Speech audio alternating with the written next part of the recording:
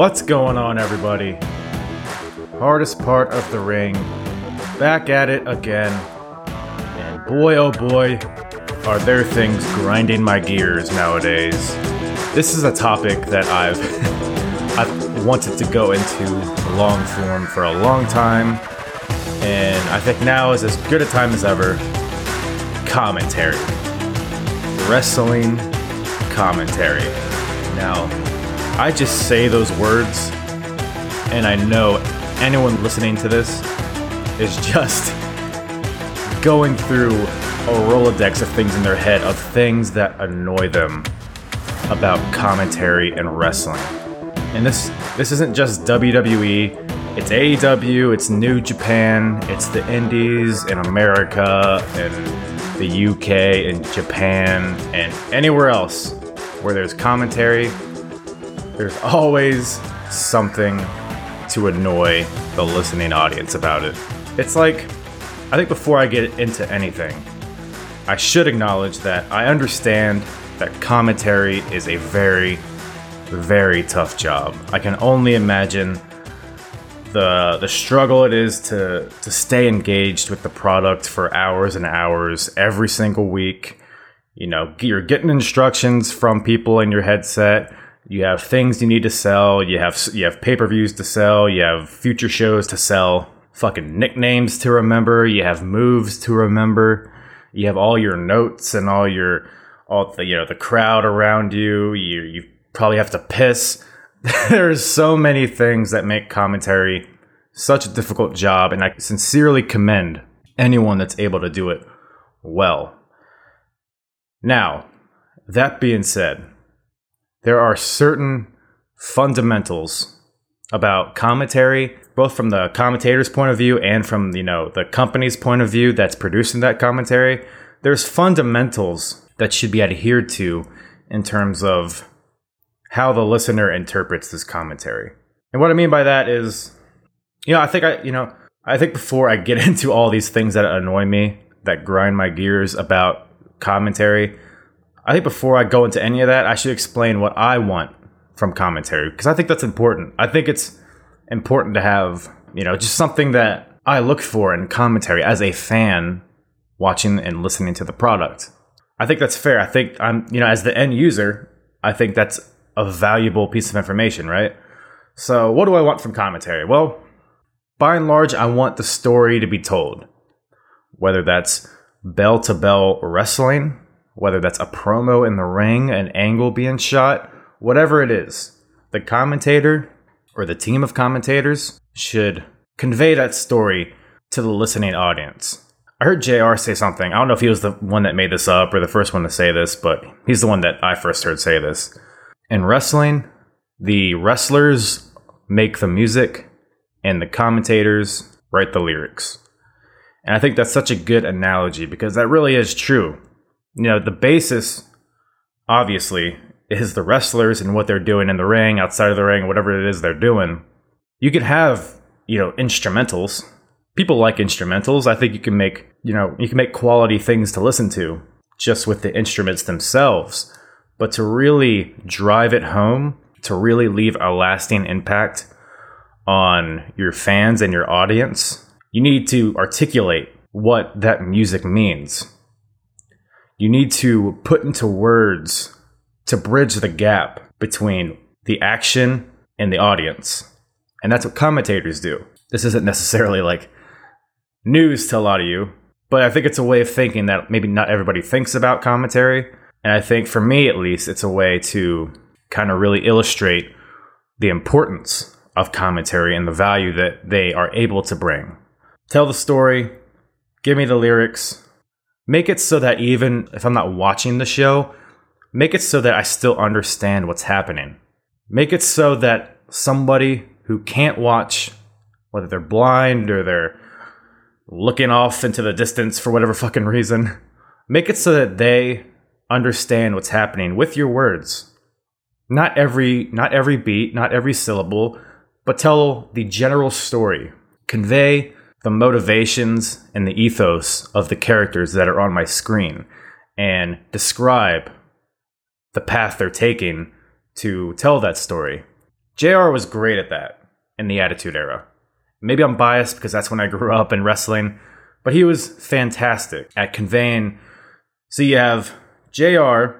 Let's just talk about the commentary duo of JR and Jerry the King Lawler. You have JR, who is the babyface, quote unquote, commentator, who is on the side of whoever is the babyface in the ring. And then you have King, who is on the heel side. JR went to great lengths and put a lot of effort into conveying when a heel was being a heel, he would convey to the audience what a horrible person that guy was or that girl was. The right to censor would come out. He would call them hypocrites. He would say that they're the opposite of what the fans want. He would say that they don't represent what we as WWF fans want. Triple H came out.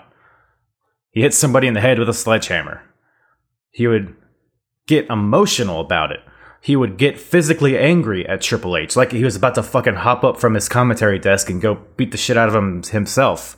He would convey that emotion, which would cause the audience that's listening to him to have that similar emotion. Stone Cold would come out.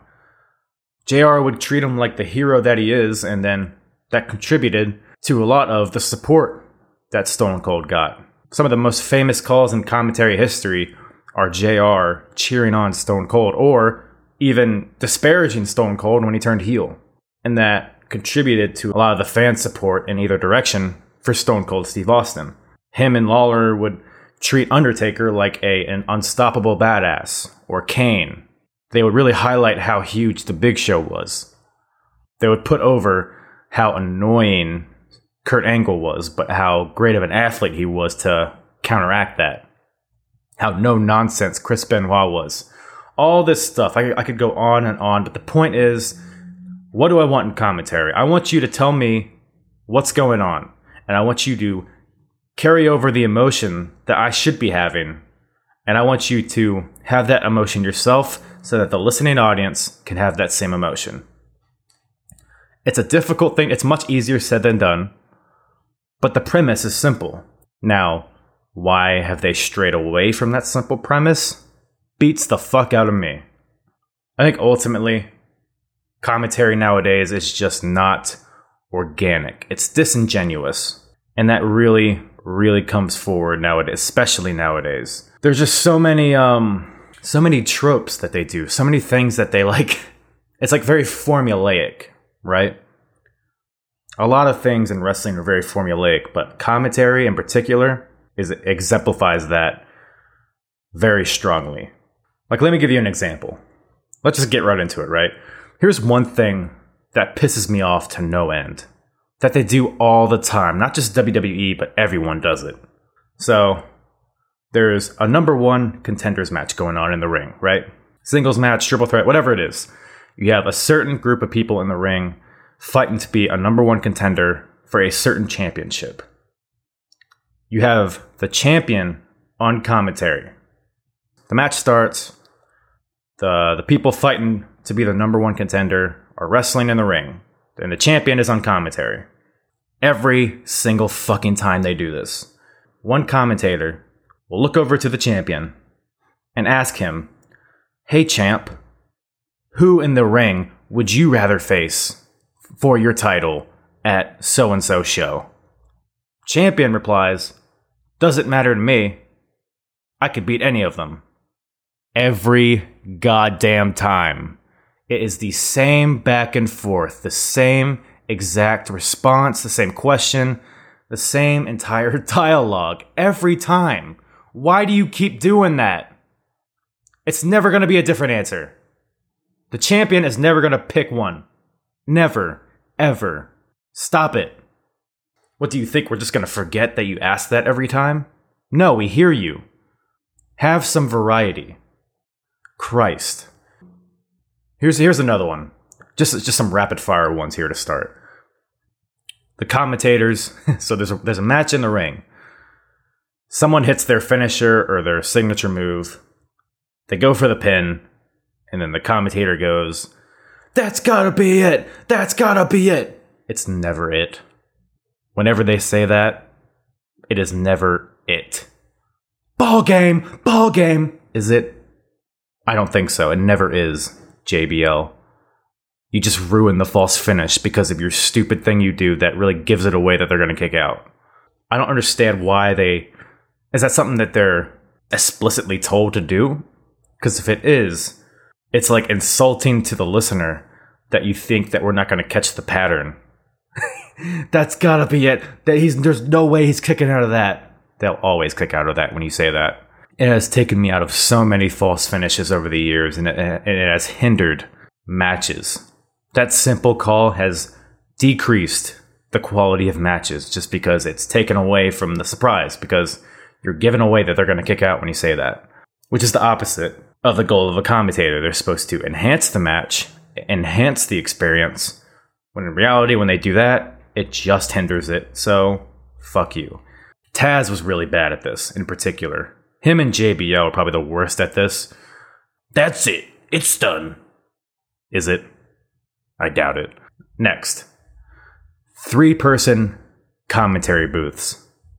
Or I should say 3-person plus. In the case of SmackDown in 2016 when they had like 5 or 6 guys on the table for whatever fucking reason. I don't understand why WWE is so hell-bent, or AEW, I don't understand why they're so hell-bent on having 3 people at the commentary table. Why? For so many years, it's worked swimmingly with 2 people. You have Gorilla Monsoon and Bobby Heenan, JR and King, Micheal Cole and Taz, Joey Styles and Taz, Mike Tenay and Don West. These 2-man commentary teams that work great together, and now you just add in a 3rd person just for the hell of it? What, to just have another guy on payroll? What is their job? It's pointless. New Japan does it as well as anybody because they have the English version. Anyways, I obviously can't speak for the Japanese version, but they'll have Kevin Kelly as play-by-play, Rocky Romero as color, and then they'll have this guy, Chris Charlton, who is the 3rd mic, but he only chimes in every now and then. He's not like a common thread throughout every single match. He's like the historian. He like reinforces like the long-term continuity of storylines. He harkens back to past matches, 2 people might have had in the past and how those matches have built to this match. He'll like fill in gaps that the other 2 can't, right? And I guess that's the intention of throwing like a Byron Saxton, but so many people don't do it well. It's hard. It's virtually impossible. I think Byron Saxton does it pretty well, but that's after years and years of struggling to make it work. Because he's been at 3rd mic for damn near, 5-6 years? He's learned through experience, the do's and don'ts of it. And here in 2020, him with Tom and Samoa Joe, I think that 3-man group is actually pretty decent, but it'd be better with just 2 people. When you have more than 2 people, it leads to each person trying too hard to get their shit in. Because it's hard to get a word in edgewise when there's 3 people talking about the same thing. Everyone has their role that they're trying to fill, characters they're trying to sell, nicknames they're trying to throw out there. They're all trying to get their lines in. They have their notes of points they want to make, and they're all trying to fit in. But it just leads to people talking over each other. It leads to awkward, stutters like, oh, no, you go. They're not listening to each other. A lot of times they'll literally repeat what somebody just said a minute ago. They're not working together. They're not being cohesive. They're just 3 individuals talking. And that's what's lost when you have 3+ people at a commentary table. You're more dedicated to try to get your lines in and not reacting organically to what's happening in the ring. That's why a team like JR and King thrives so much, because you had that dynamic of, here's this babyface commentator, here's this heel commentator. They know, if I'm not talking, they're talking. It's not, if I'm not talking, one of them is talking, and then they have to figure out who amongst them has to talk. And it just creates exponentially, it creates more confusion and less ability to be cohesive with each other. It becomes more of a struggle just to talk without talking over each other. and you're focusing on that, and you're not reacting to what's happening on in front of you and what's happening in front of the viewer, and you're not able to convey that message to the viewer because you're worrying about not trying to walk over each other and trying to get your lines in, trying to get your catchphrases in, and now it's all a mess, it's all a tangled web, and now the viewer, obviously, I mean, they could see what's happening, but if they weren't watching what's happening, they probably wouldn't know because it's just a mess with 3+ people there. It's like very frustrating because it's like it hasn't. What's the benefit? What could possibly be the benefit? It doesn't help anyone, other than the third person, obviously, because they have a job. But it doesn't benefit the product at all. And you're paying somebody extra to be there who ultimately is decreasing the value. Not because necessarily they're a bad commentator, but just because the whole 3-man dynamic is a terrible concept. And I think that's why it's so frustrating to me, because it's like, why? Why wouldn't they just go back to 2 people? One of my favorite commentary duos of the modern era is Vic Joseph and Nigel McGuinness, who commentated NXT UK. Now, if you go watch that one takeover, I think was it the last one? I think it was Cardiff. It was when Tyler Bate and Walter had a match. And they were able to treat this match like a legitimate fight.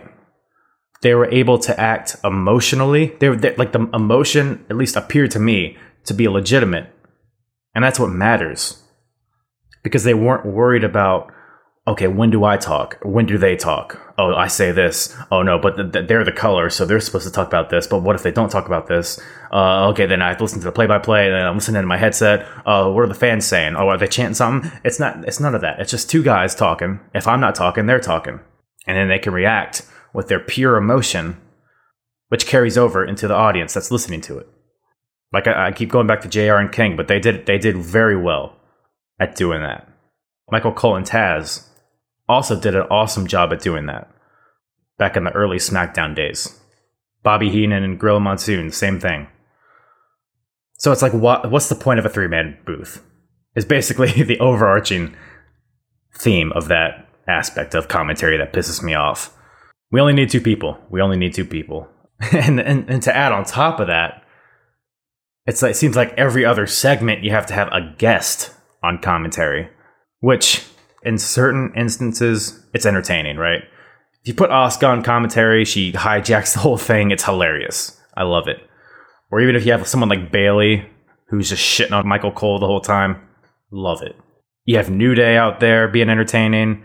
You have Kevin Owens, Jon Moxley, Daniel Bryan, like those type of guys that are really good at it and are really good at reinforcing what their characters are, then I'm fine with it.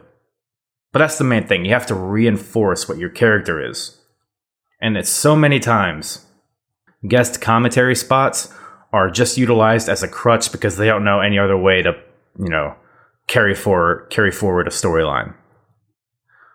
I don't know why this one pops into my mind, but it's one that ruined somebody for me. Tony Nese was on commentary, right? This is on 205 Live. This was many months ago. I couldn't even tell you who was wrestling in the ring. I think he was champion at the time, and there were 2 guys in the ring. Number 1 contenders match, and I'm sure they asked Tony who he would rather face. I guarantee you they did. But the point is they had Tony Nese on commentary. Now, Tony Nese, if you're not familiar, is in the Cruiserweight division. He's ripped. He has a 8-pack. That's pretty much his gimmick, right? He's this vain dude who is a great athlete. Not a lot of depth to it, but it's a pretty basic character that could get over at the level that he's at, right? But the premise of his character is that he's cocky, he's smooth, he's a great athlete, he's confident, right? But then he's thrown on commentary and he's exposed so much because he's so nervous, he's stuttering, his all of his responses to the commentator's questions are so like generic. Hey Tony, who would you rather face in the ring?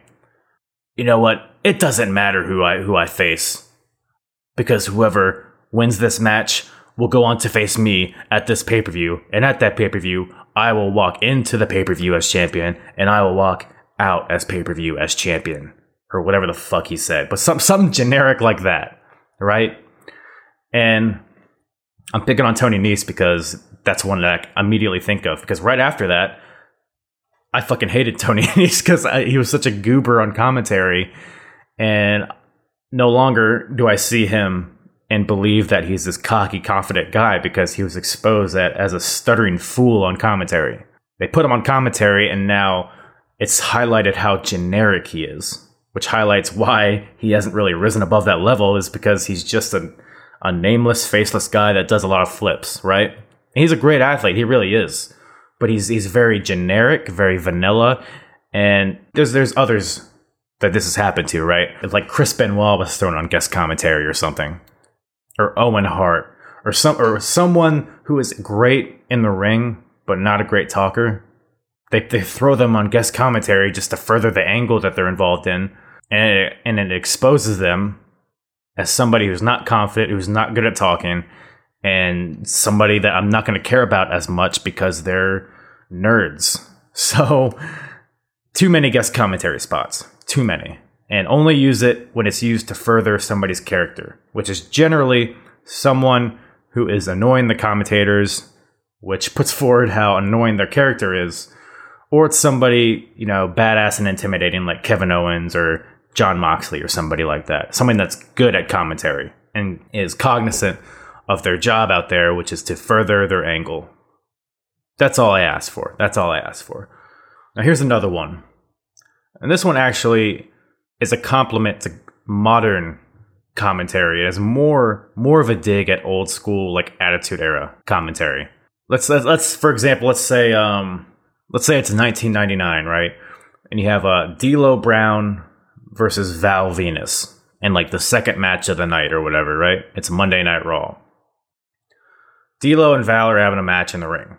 They're working hard to get themselves over, to entertain the crowd, and to further whatever storyline they're involved in, right? They're working their asses off in the ring. What's happening on commentary? Oh, okay, so D'Lo Brown and Val Venus, they're in a lockup. Hey, what about that thing that happened with Stone Cold earlier in the night? He got hit by a car. Who do you think did it? King goes, oh, I don't know, JR. But whoever hit Stone Cold is going to have a price to pay. And then fucking D'Lo Brown hits his powerbomb on Val Venus. And then JR goes, oh, what a maneuver.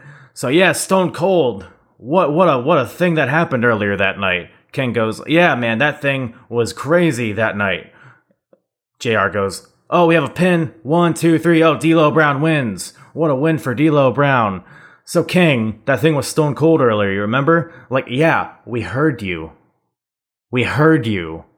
Fuck. Don't beat us in the fucking head with it. We're not stupid, most of us. There's actually a lot of stupid wrestling fans now that I think about it. So maybe it's necessary. I don't know. But yeah, that really fucking annoys the shit out of me. It's why in the late 90s, it's why the undercards of pay-per-views were so weak. People think back to Attitude Era. They might think all the pay-per-views were great. No. Especially like 99, almost every pay-per-view was shit. Almost every one of them. They all had great main event storylines. They might have 1 or 2 main events that are really good, but the rest of the match is just thrown together because nobody cares about any of these people. You know why they don't care about these people? It's because the commentary team doesn't care about these people. How am I supposed to care about fucking Val Venus if you won't even talk about what he's doing in his match that he's having actively right in front of your goddamn face? Come on, man. And like I said, they actually don't do it as much nowadays, which is really good. I think maybe it's something they've learned. It's something that creates a stronger top to bottom roster, and it builds to better top to bottom pay-per-views when you give effort to caring about everyone on the card, no matter what their status on the hierarchy is. So I think they've learned from that, which is great, but it's still something that I can complain about because it's my fucking podcast. Next. Okay, here's one. When commentators don't know wrestling moves. Now, I know who you're all thinking immediately. Or there's probably 2 people you're thinking of. Micheal Cole and Jerry the King Lawler. To me, Lawler was a more egregious culprit of this. Because not only would he not know any moves, he would actively make fun of people that did know moves. Jerry Lawler is one of the most tenured, decorated wrestlers of all time. But his matches consisted of punch, punch, punch, pile driver, 1, 2, 3. Which is fine, it worked. I'm not knocking him for that. But the fact is, this guy just doesn't know any wrestling moves. Even basic ones. I don't care that he doesn't know a fucking Panama Sunrise or a Stormbreaker or a Rainmaker or whatever the fuck. I don't care if he doesn't know these obscure moves, but know some basics. Be able to improvise. Do like JR was really good at it, because JR didn't necessarily know all the moves either, but he knew certain setups, certain amateur wrestling positions. Like if you have somebody in a fireman's carry, someone might not know what a TKO is, but you can watch what's happening in front of you and you can acknowledge, okay, this guy has him in a fireman's carry. Oh, and he drops him into a neck breaker, face plant, something like that, or a modified neck breaker. JR he was like notorious for just, there's a modified DDT of sorts, but at least he's trying. He's conveying what's happening. He's making it so if you're not watching it, you at least have an idea of what's happening. But someone like Jerry Lawler, right? And now this goes back to the whole ramen noodle moonsault thing. When Tozawa did like a senton off the apron onto somebody, and King just called it a ramen noodle moonsault, which, okay, yeah, he called it ramen noodle because he was Japanese. And it wasn't even a moonsault, it was a fucking somersault. But I digress. Anyways, his response to all the backlash that he got for it was basically premised in him working with Mauro Ranallo a few years ago. Mauro knows all of these moves that are very popular in Japan and Mexico that King has absolutely no concept of, because anything that's not a right hand or a pile driver, he is completely inept in acknowledging, right? Completely ignorant to it. So you have Mauro and King working together, which is like oil and water, right? Mauro's over here, he's got him in an Argentine backbreaker, a double, a butterfly, whatever the fuck, and then King is just over there like, what? And he's like making fun of him for knowing these moves. So he just makes up different words to associate with moves. I don't know any like specific examples, because that was a time period on SmackDown where it was before the brand split. So there was literally no reason to watch SmackDown. So I wasn't watching SmackDown during that time, but King would basically make up funny names for moves as like a jab at people for knowing what these moves are called. He would like shame them for knowing these moves. And I'm not, out here saying that you need to know every single hold and maneuver that there is, but you have to at least try to improvise and at least have some basic knowledge of certain positions and certain terms. Just a few basic high-level terms that you can implement into anything that you see in the ring. Like I said, you don't need to know what a TKO is, but you can at least be able to call it a fireman's carry facebuster or something like that, Like me, the fan, I shouldn't know more moves than the commentator. I shouldn't be getting frustrated at Jerry the King Lawler because he doesn't know what a goddamn brainbuster is, or a Yakuza kick, or a German suplex, dragon suplex, whatever. I shouldn't be I shouldn't know more than him, and I shouldn't be getting frustrated at him for not knowing what these moves are, because now I'm frustrated and I'm not even paying attention to what's going on, and now it's hindering the product for me. Just that fast. Basic knowledge. When a commentator lacks basic knowledge, it is mind-numbingly annoying and mind-numbingly frustrating to listen to. What else? Oh, here we go. Another thing. Too much fun. Now, I'm not saying commentators aren't allowed to have fun out there, but it goes to a different level when everything is just inside jokes. It's all, we're going to talk about this at the bar after this, blah, blah, blah. Are ya? Talk about what's in the ring, you doofus. Fun is okay. I just shit all over Jerry Lawler, But he was very good at being entertaining, but also filling his role. Talking about the Attitude Era, when he had a partner that he could feed off of, right? JR would know all the moves. He was play-by-play, so he would hit every beat on what's going on in the ring, and then Jerry Lawler, as the color, would, add color. Surprise, surprise. He would have jokes. He would, be kind of silly with it. He'd be a little, misogynistic, whatever it is. He would be funny. Whether or not you thought he was funny, he was entertaining. He was at least attempting to be entertaining. And he did it within the boundaries of the universe that they're in. He was having fun, but he was, using that to further whatever was going on in the ring. He was using it to enhance the product and enhance the commentary. You have JBL and Micheal Cole just fucking... It was like him, Cole, and Byron. And they would just shit all over Byron the whole time. And it was just a mess.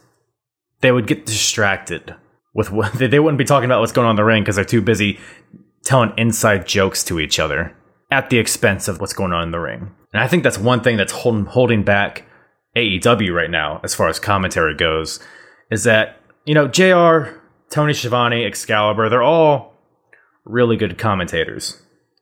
They all have, certain experience in the business, differing experiences, but they all have a lot of experience. They have the tools, they seem comfortable together, but almost at times it's like they're comfortable to the point where it's like they're not paying attention to what's going on. Like I said with Cole and JBL, they spend too much time ribbing each other. Oh man, after that match, I might need a Moscow Mule. They're just too tongue-in-cheek with each other. When I watch AEW, right? When I watch Dynamite, I never know when to take angles seriously because it feels like the commentators are just joking all the time. It feels like the fourth wall is being broken too much. They're trying to pander to the internet fans that are watching because that is who is watching AEW. That's the only people that are watching is the internet wrestling fans. And just like King did with Morrow, they shame Excalibur for knowing all these moves. They make fun of him for calling a suicide dive a tope suicida, but that's what it's fucking called. Or the signature moves of these guys, like when Colt Cabana does the flying apple, or when Chucky T does the awful waffle. They make fun of the names, and yeah, they are stupid names, but they're making fun of them for knowing all these moves. I don't know, man. There's a lot of problems with AEW commentary, but ultimately it comes down to, okay, can I immerse myself in this universe while listening to these guys commentate? And the answer with AEW is no. Absolutely not. You had that angle with... This might be a bad example, but when Chris Jericho beat the shit out of Orange Cassidy with oranges. Okay, that whole premise is just destined to die, right? But it's like, is this supposed to be a comedy segment, or is it supposed to be serious? You might initially think comedy, because it's Orange Cassidy, but the dude's busted open. Are we supposed to believe that this bag of oranges is really doing damage to this guy, or is it supposed to be comedy? And it's clear that the commentators themselves probably didn't understand the tone of what was happening. So they were kind of joking, but half serious. So they weren't full force in either direction. So the result was this gray area where they just seem like they're uninterested. And that's a lot of what I see in AEW is they seem uninterested in what's going on. A match will end, and then there'll be some sort of promo after this, or some sort of video package hyping somebody up, and then you'll hear JR. Oh, that was a good match there. All right, now we have this little piece of business right here. I think you're really gonna enjoy this video package that we have prepared for you. And then here we go. Enjoy. It's so clunky and weird, and it's he doesn't believe in it, and it's almost like he thinks it's ridiculous. The premise of pro wrestling is ridiculous to him. That's at least how it comes off. As far as JR goes in AEW. Anything with the inner circle, really. It's okay, is this comedy, or are we supposed to be taking this serious? If they do a beatdown on somebody, that one week where they powerbombed Matt Jackson off a stage, it felt, the emotion they were trying to convey felt so forced. It shouldn't feel forced. because we should be in this mindset. We should be in this universe that is the AEW pro wrestling universe. And while we're watching this show, we should all be in it. And the emotion that the commentators give off should feel real, but it never feels real. It feels forced. It feels tongue in cheek. It feels like, oh, wasn't that a dastardly thing the Inner Circle does? Wink. The result is the Inner Circle not getting over, which they haven't. They haven't. They stink, dude. They suck. It's a bad faction. This isn't even like an anti-AEW thing, because there are good factions in AEW.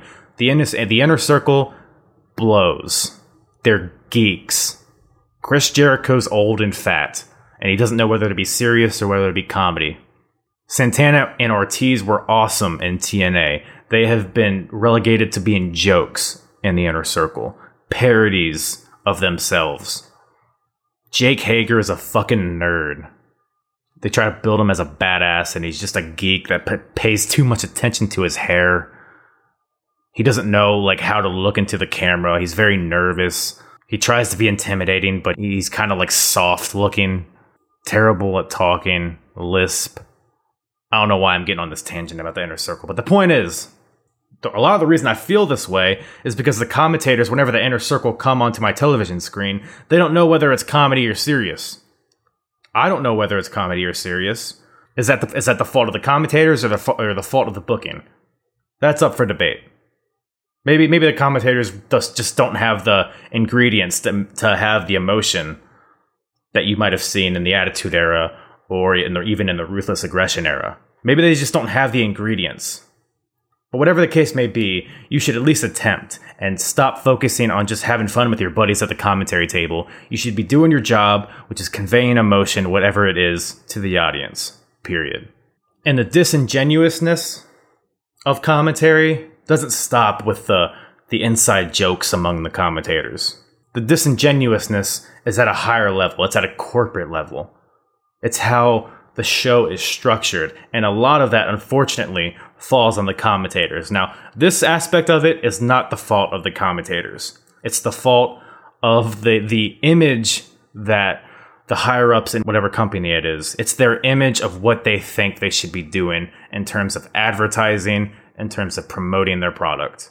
There's too much promoting. There's too much. Too many ads. Too many here's this upcoming show. We have this live event and this whatever. Follow this guy on Twitter. Follow our YouTube channel. Hit us up on Tout. Find the post show on this platform. Tune into this whatever the fuck Twitch stream. It's not the fault of the commentators, but the whole structure is a problem. It makes the show feel less organic. Because no longer are we just watching a show and reacting to what's happening. We feel that it makes them feel like a corporation. It makes it feel like a corporate conveyor belt just whipping out shit after shit after shit. It no longer is the show spectacle. It completely takes me out of that. No longer is it, action, comedy, whatever I'm watching in front of me. No, it's no longer that. It's just a corporate television program that I'm watching now because there's too much promotion. We see all you need is commercials. You need commercials if you want to have a ticker at the bottom or whatever. Maybe a few graphics here and there. That's all you need to sell tickets. It's a minor thing, but it's an important thing because I think a lot of where commentary fails is it just doesn't feel organic and it feels put together. It feels corporate. And there is a certain extent where I understand. You have to advertise your stuff. In this day and age, there's so many different platforms, so many branches on the tree that you have to go to, and a lot of people don't really know all the branches. So, to an extent, I understand it, but they just lay it on a little too thick, in my opinion. Speaking of inorganic, inorganic, whatever the word is, speaking of not being organic, the overuse of catchphrases. Holy fuck. Mamma mia! Oh my! Ball game! Unbelievable! Showtime! Remember that Percy Watson? Absolutely cringe. Everyone's trying to be JR in the Attitude Era. Everyone's trying to find their Stone Cold or stomp a mud hole in them or fucking, what else? The Austin era has begun. Everyone's trying to find that little soundbite catchphrase that they can put on a t-shirt. But they're not letting it happen organically. They're shoehorning it. They have it in mind before the show starts, and then they're looking for a spot to throw it in. They're not just letting it happen. Like I said, everyone's just trying to be JR. Everyone's trying to be the iconic commentator. But the result, the actual result, is cringe. It takes me out of it.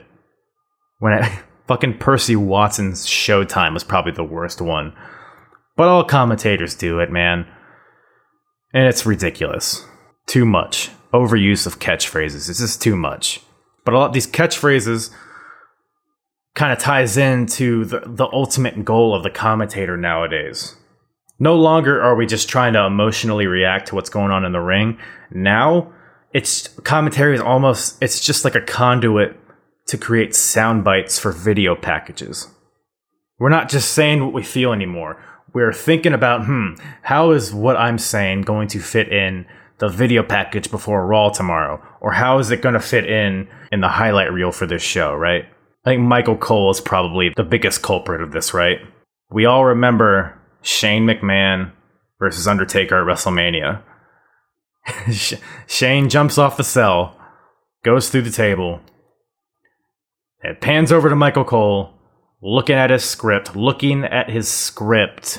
not at Shane, not the body that just fell 20 feet through a table, looking at his script. For the love of mankind! Ugh. Oh, God. I noticed it the first time I saw it. We have a man throwing himself off a building, and all I can pay attention to is this douchebag reading off a script, trying to create a soundbite. Nobody goes back to that as a great call. You know why? Because it was forced. JR saying that Mick Foley is broken in half. For the love of God, he's broken in half, or whatever it was. That's an iconic call, because that was his real reaction. His real reaction. Not a predetermined, scripted soundbite. And one that's probably even worse than that, Daniel Bryan winning in the main event of WrestleMania. Great moment, great culmination of a great storyline. And then you have to hear this doofus, the Miracle Kid, the Miracle Kid. A miracle on Bourbon Street. Oh, God. What the fuck? Again, we have this great moment and you're taking me out of it with your predetermined bullshit. Your preloaded lines that aren't even good. Nobody thought that was his real reaction. That's not how he talks. That's literally not how he talks. He's literally just trying to create something, that when they look back at WrestleMania 30, we're gonna throw that call over this highlight package, and your voice is gonna live forever. No, it won't. It's a shitty call. I don't even know if it's been used in highlight packages because it was so goddamn terrible and so inorganic, so forced. Fuck you, Micheal Cole. But this all plays into the structure, right? Mainly WWE. Because commentary, like I said, I feel like I'm beating a dead horse, but it's no longer about calling the action and having the emotion to convey to the audience. It's about selling. It's about promoting. It's a avenue to sell t-shirts, to sell pay-per-views, to sell network subscriptions. Like the whole stupid nicknames they have to give everybody every time Braun Strowman comes out. It's the monster among men. Corey Graves does the same shit. Cole with the "It's boss time" or "The big dog." Cole will say that when they first come out. Graves will kind of jump onto that. Cole will be like, "The monster among men." And then Graves will start talking about him. Oh, he really beat those guys up at the last pay-per-view. What's next for the monster among men? We heard you. We see it on his shirt. We got it. It doesn't make me more invested in him because he has a nickname. That's not how it works. That's an unnecessary trope that needs to fucking die. Enough. Let the product sell itself. Quality wrestling should be able to convey. You don't need to tell me that he's the monster among men. I should be able to look at him and understand that. Let things happen. Just let them unfold in a natural way. You don't need to shoehorn their stupid goddamn nicknames. Christ. Just these buzzwords and phrases that they have to get in. You know what I'm talking about. It feels like you can just have a soundboard of certain sentences and that'll just cover everything they need to say. This Sunday at the pay-per-view. It was even worse, like, in the Attitude Era. Early Micheal Cole was awful with this, dude. God, I can't even, I don't even know how I would look it up. But there'd be, like, a storyline thread throughout the show. Actually, you know what? I'll take a more recent example, because it still applies, because Jerry the King Lawler, right? Because he was there in the Attitude Era, so he did the same shit, right? Rey Mysterio versus Brock Lesnar. The whole build-up was whatever. Obviously, can Rey Mysterio, because he was trying to win the Universal Championship. And I think at one point they said, can Rey Mysterio pull off a miracle and beat Brock Lesnar? Now, every segment in the weeks building up to it, and every beat within the match, you hear Jerry Lawler go, oh, I think there might be a miracle happening tonight. Oh, I don't think a miracle's happening. Could a miracle happen? Oh man, he's gonna do a miracle. A miracle's about to happen. Oh, he made sure that miracle wasn't gonna happen there. Miracle. Oh, he hit the 619. Oh, I think a miracle's about to happen. Miracle. Shut the fuck up. We got it. You don't need to beat us in the head with it. We're not stupid. He did that all through the Attitude Era too, and Cole did that too. Like, I think there was one storyline where, like, Triple H thought there was a conspiracy against him, and then every segment, even if Triple H wasn't involved, Micheal Cole had to go, well, King, remember earlier tonight, Triple H thinks there's a conspiracy against him. Like I said, it'd be like D'Lo Brown versus Val Venus. Oh, so they're in the lockup. So, King, remember earlier tonight with Triple H? He thinks there's a conspiracy. Then after that, you have the Hardy Boys versus the New Age Outlaws. Oh, the New Age Outlaws, tag team champions, getting in the ring. So yeah, Triple H and the conspiracy. The conspiracy. Do you think there's a conspiracy against... oh my god, there's like a common thread that they think they need to say the same word over and over again to bring the audience in, but that's just not how it works. It's never how it's worked. And I don't know why they had that idea in their head. They do it less nowadays, which is good, or they're at least more subtle about it nowadays. But man, it just goes into how inorganic commentary feels, how disingenuous it feels. If I could wrap all of this up in a bow, commentary should feel real. Commentary should have emotion. In this wrestling universe, they should have the emotion that the wrestlers are trying to convey, and they should bridge that gap between the wrestlers and the fans, and that emotion should go over the bridge into the fans, so the fans feel that emotion. Is that what it is nowadays? No. It's a conduit to promote their social media, to promote the t-shirts of the wrestlers, to promote the network, and it's just a group of 5 guys trying to have fun together. Fuck you. I'm hard.